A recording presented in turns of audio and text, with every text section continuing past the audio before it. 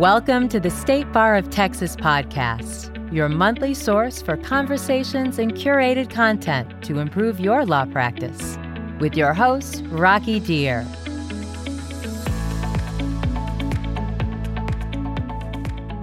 Hello and welcome to the State Bar of Texas podcast. I am Rocky Deer, your host. I'm here in Houston. Why am I in Houston? Because there's something big going on in Houston. It's the 2018 State Bar of Texas annual meeting, and I've got a very, very good friend of mine sitting across from me. He's, for some reason, I can never get him to stop writing books, this guy. His name is John Browning. John, how are you? Doing great, Rocky. Many of you may have heard of John, or you may have heard him speak, or you may have read his books. You've been writing about almost everything under the sun. Do you have like a murder mystery thriller yet? Not yet, because my wife would like me to write a John Grisham-like courtroom thriller. Unfortunately, I don't think I'm that creative. I think I'm going to have to do something that makes more money one of these days. You could take a Grisham book and maybe just put like some duct tape over his name and put yours in with like a Sharpie. Or do like a color by numbers thing and just change some names. You could be a children's author. How about that? Well, my first children's book didn't do very well, Rocky, for reasons that may be obvious by the title. It's called Daddy Drinks Because You Cry, and just didn't really succeed. I also tried The truth hurts sometimes. The truth hurts to kids. And I tried a children's book on federal jurisdiction called, it was really kind of a Dr. Seuss style, called There's a Penoyer in My Foyer.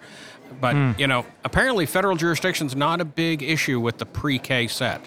They should make a Christmas movie out of that, though. Penoyer in the Foyer. Well, I still have the movie rights. And, unfortunately, all the rights. Nobody's asked you for them yet? No. No? No. Well, maybe somebody will hear this. That could be my ticket to stardom. Yes. Steven Spielberg, are you listening to this? Hey, Spielberg, listen. You got to get this guy, make Penoyer in the Foyer into an actual movie. You can change it around entirely and make it more like Star Wars-esque, but just keep the title.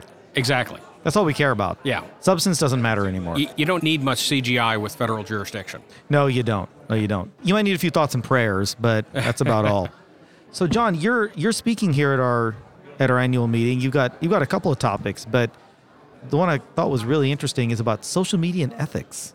Yes. So, is this I think we've heard the talks before about how you use social media to try to cross-examine a witness. Is it that kind of thing? Well, actually, it's a little bit more of some cautionary tales for lawyers, and it's an outgrowth of my most recent book, Legal Ethics in Social Media, a practitioner's handbook, which came out last June from the ABA Press. And really what it is a guide for lawyers on avoiding the kind of pitfalls from an ethical standpoint that they can get into when using social media. It sounds like a movie on the Lifetime Network. It probably could be. Yeah. Like Unfriended or something like that. There we go. Yes. And it could be about three people and the unfriending. And we're just all kinds of creativity today. Yeah, exactly. So what in your research have lawyers kind of been tripping up on when it comes to social media and their use of that? Well, pretty much every single way lawyers can use social media in their practice provides an avenue for misuse. And that's comforting. Yeah, unfortunately.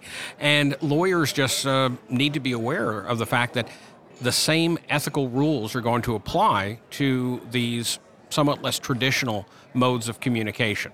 In other words, if it's something that you wouldn't, say in a bar association speech or, publish in a pleading, you should probably not tweet it or post it on Facebook. And lawyers have run into ethical issues even when they're not using it in kind of a more direct way, like investigating a case or a witness, in just publicizing an ongoing case, for example. There was a lawyer, two lawyers actually, trying a big pharmaceutical case against the makers of Xarelto. Okay. Now, Xarelto is made by a German-based company, Bayer, and these lawyers were on Instagram during the trial using the hashtag Killin' Nazis. Oh. Now, this was a reference to both the Quentin Tarantino movie, right. Inglourious Bastards, sure. But they were deliberately showing pictures of the courtroom, Instagramming photos of the courtroom with that hashtag, supposedly in an effort to, as the defense claimed, link, the Nazi atrocities with the German manufacturer, and it was assailed by the defense attorneys as a xenophobic strategy.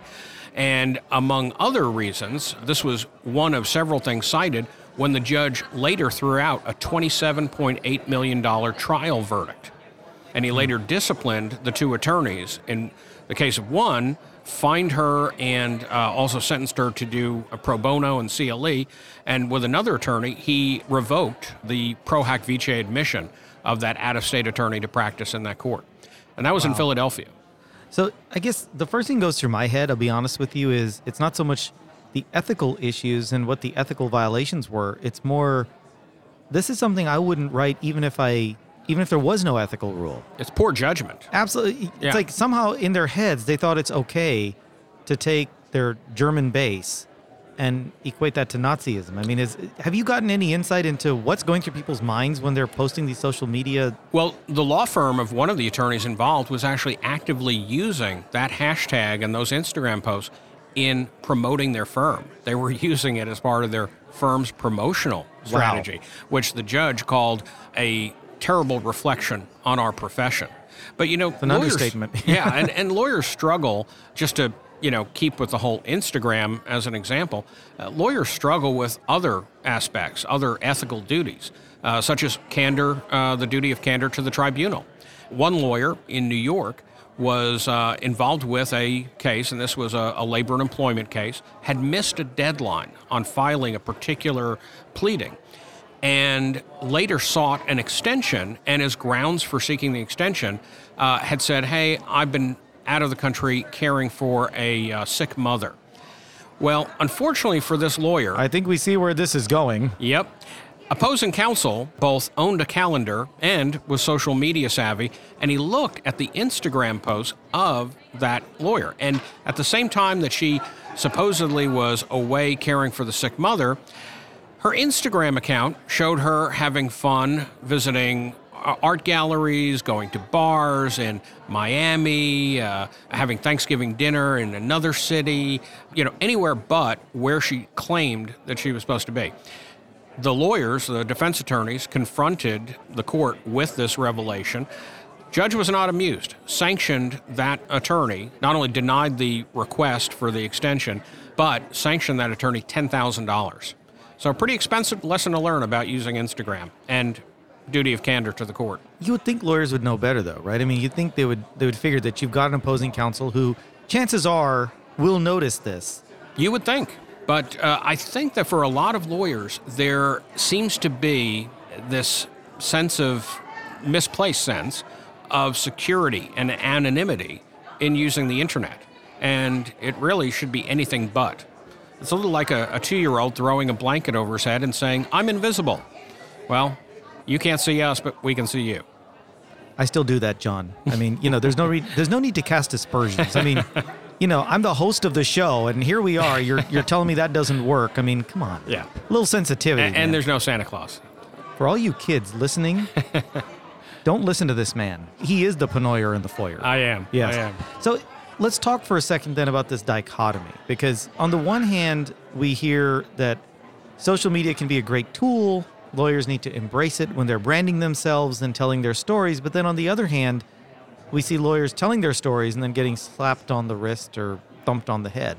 How do you sort of traverse those two worlds? Yeah, it is kind of a dichotomy there.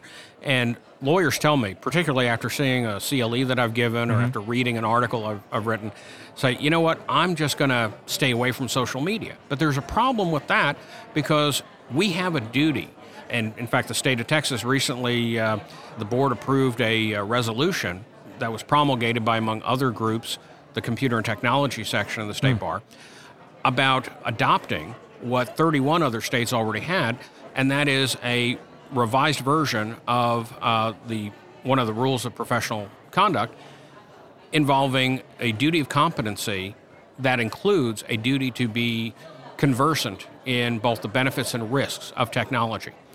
So no more caveman lawyer, no more Luddite lawyer. And so for lawyers to just stick their head in the sand and say, you know what, best way to avoid this sort of ethical quandary is just to not use or be involved with social media. I think that's throwing the baby out with the bathwater. You really do have a responsibility from a competence standpoint to be conversant in this, but we also, part of that competence involves being aware of the fact that there are ethical risks posed by certain types of misuse. But then if I'm a lawyer and I decide I don't want to have a LinkedIn profile or a Twitter handle, I don't want to be on Facebook or on Instagram, I want to issue all of that. Maybe have email because that seems to be all the rage these days, right? All the cool kids are doing it. It's the newest thing. And there's even these phones that fit in your pocket. It's crazy. All these doohickeys. But if I'm a lawyer and I decide I don't want to have a social media presence, are you saying that now the state bar rules are effectively saying I have to have a social media presence? Well, they're not requiring a social media presence per se, but they will be requiring, as 31 other states and the ABA has required, to have some sense of being conversant in the benefits and risks of technology. Now, this can encompass a whole host of things, sure, besides being aware of the fact that, hey, there's a lot of valuable information that can benefit your client or pose certain risks for your client when it comes to social media. In a number of states where they already have addressed in the form of ethics opinions attorneys' use of social media, they've said that this really is a part of being competent in one's representation of one's clients. Being aware so that you can advise your client, hey, if you post this, that's going to hurt our case. Or being aware of the fact that the other side may have some things that are damaging to their case that they've posted. So being aware of it and the use of it is really something attorneys should be aware of. Whether or not they have their own social media presence, that's up to them. That's their choice. Personally, I think they're missing out because obviously, I've seen the benefits of being on Facebook, being on Twitter, from a attorney promotional standpoint as well as from a professional use standpoint. So then, because you are on Facebook, Twitter, and LinkedIn and so on and so forth, how do you make that determination as to what's okay to post, what is safe to post versus where are you carrying some risk? Because, look, theoretically, anything you post could boomerang on you, even if you're being completely good faith about it, right? Sure. So, I'll tell you, Rocky, I've walked into a mediation one time and had something that I had posted. Actually, it was sharing an article I had written that the other lawyer felt helped his case, helped underscore certain legal points that he was trying to make. Of course, in that instance, he probably didn't read my whole article because, I actually think it helped my case. But these things are going to happen. So you have to be aware of it, but I think that's just part of the price you pay. It's part and parcel of, having a social media presence and being social media savvy. Well, the example you gave would be probably akin to giving a CLE talk and providing materials in that CLE talk, and somebody says, well, I heard your talk, and you said X, and now you're saying Y. Sure. So you actually support my case, Mr. Browning, right? I've actually had, I've walked into a hearing where in an employment dispute, a non-compete, the opposing attorney was trying to cite a certain resource in support of his argument. What he didn't realize was he didn't take a look at who the author was. And I happened to write the chapter on non-competes for that particular legal treatise on Texas employment law. The judge knew this. I knew this. Opposing counsel didn't know this even while he was attempting to cite it. And the judge himself chuckled and said, you might want to read the rest of what Mr. Browning wrote. And then he ruled for me. So that sounds like you just made that story up, I get the feeling. I wish. Yeah. Stranger than fiction. I don't think you could have written that. But maybe you could write that in your upcoming thriller novel for the kids. There you go. Your upcoming children's thriller novel. So now let's talk for a second. You've been writing for a number of years now about social media. Sure, yeah. Book number 4. And you're just out to make me look bad. 35 law review articles. Okay, keep going. Hundreds of others, yeah. Keep going. This is, anything else? Did you win a Pulitzer? I got nominated. Did you really? Yeah. Oh, wow. What, for which article? Actually, I wrote a syndicated newspaper column called Legally Speaking for a number of years, ran in papers throughout Texas. And I remember that, yes. I wrote a series of articles about the enduring legacy of racial violence, past racial violence like lynchings, on small Texas communities. Wow. And that series of articles, which talked about, various ones, some not very well known, but which had lingering effects, was selected, or, the series was nominated back in, I think it was 2007, for the Pulitzer in local reporting. I didn't win. I think I was one of about 148 people nominated who did not win, was not a finalist. Are you a little bitter? No, and believe me, for that, it was kind of like the honor is getting the nomination. Did you get to walk on a red carpet? Not for that, but for other ones. I mean, I've won a number of writing awards, so that's very nice. When you walk on the red carpet, do you wear a certain designer? Do you say I'm wearing Oscar de la Renta? Who are you wearing? Exactly. Yeah, no. Although, when I won the Burton Award, one of the years that I won that in Washington, D.C., they presented the Library of Congress. Usually a U.S. Supreme Court justice, presents the award. I attended and got to walk on the red carpet. It's a black tie event. And the actress, Jane Krakowski, from 30 Rock. Sure. Yeah. She was there because the guy behind Ally McBeal and Boston Legal and those shows was being honored as well for legal writing for television. And she was there, and she needed someone to escort her on the red carpet. I happened to walk out, there all by my lonesome, wearing my Texas flag motif tie and cummerbund set and my full quill ostrich boots. And I guess I looked very Texas-y.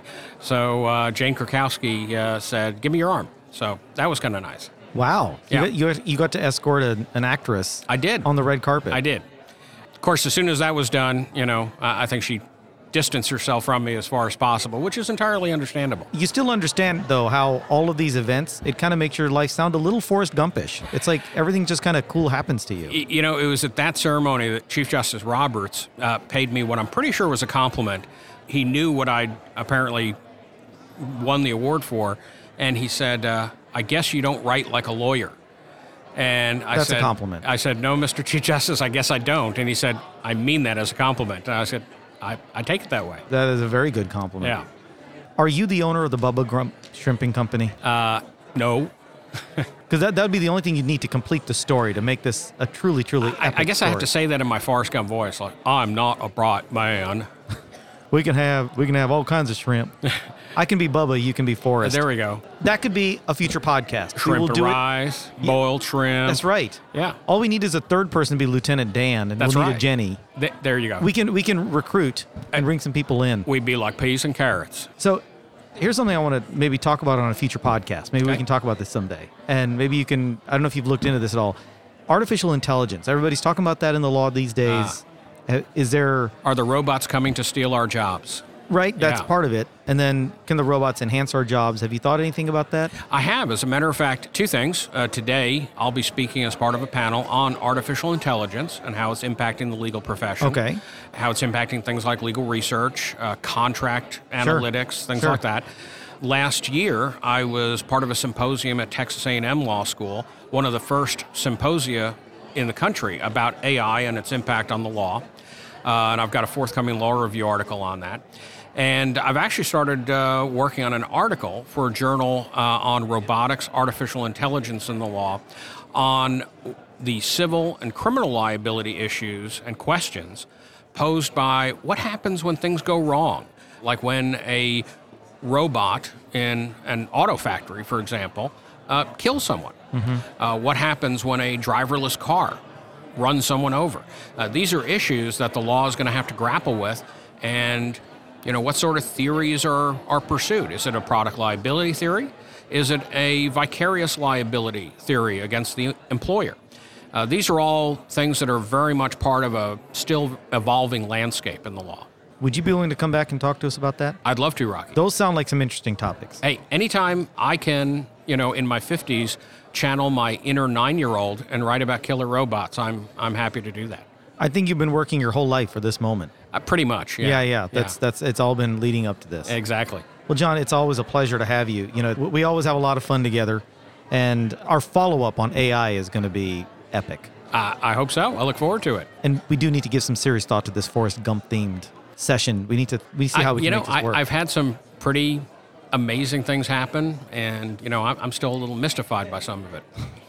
All kidding aside, you've earned it. You're a fantastic lawyer, and it's been a pleasure having you here. And, thank you for listening, by the way. John is a great guy. If you want to reach out to John, you want to learn a little bit more about what he does, John, what's the best way for people to get a hold of you? Well, my law firm website, Passman & Jones. Okay. So www.passmanjones.com. And my email address, browningj@passmanjones.com. And you'd welcome people reaching out with questions? Absolutely. Or I that get reach questions out? all the time from lawyers all over the country. And you're traveling all And the time. judges. You're traveling all the time. You could probably go meet people if you're in their city or something. They'd probably want to. Well, I don't know. There's a celebrity factor there. Yeah. I don't think that's going to happen too much. But I already travel too much. Paparazzi, do they follow you around? No. Maybe they will after this. I look in a mirror every day, Rocky. So you know. I've got a face for podcasting, let's just say. So again, John, thank you for being with us. It's been a pleasure. Pleasure to have you here. And thank you for listening to the State Bar of Texas podcast in partnership with Legal Talk Network. If you liked what you heard today, please find us and rate us on Apple Podcasts, on Google Play, or on your favorite podcast app. And guys, thank you for joining us. After all, life's a journey. Tune in. If you'd like more information about today's show, please visit LegalTalkNetwork.com. Go to TexasBar.com/podcast. Subscribe via Apple Podcasts and RSS. Find both the State Bar of Texas and Legal Talk Network on Twitter, Facebook, and LinkedIn. Or download the free app from Legal Talk Network in Google Play and iTunes. The views expressed by the participants of this program are their own and do not represent the views of, nor are they endorsed by, the State Bar of Texas, Legal Talk Network, or their respective officers, directors, employees, agents, representatives, shareholders, or subsidiaries. None of the content should be considered legal advice. As always, consult a lawyer.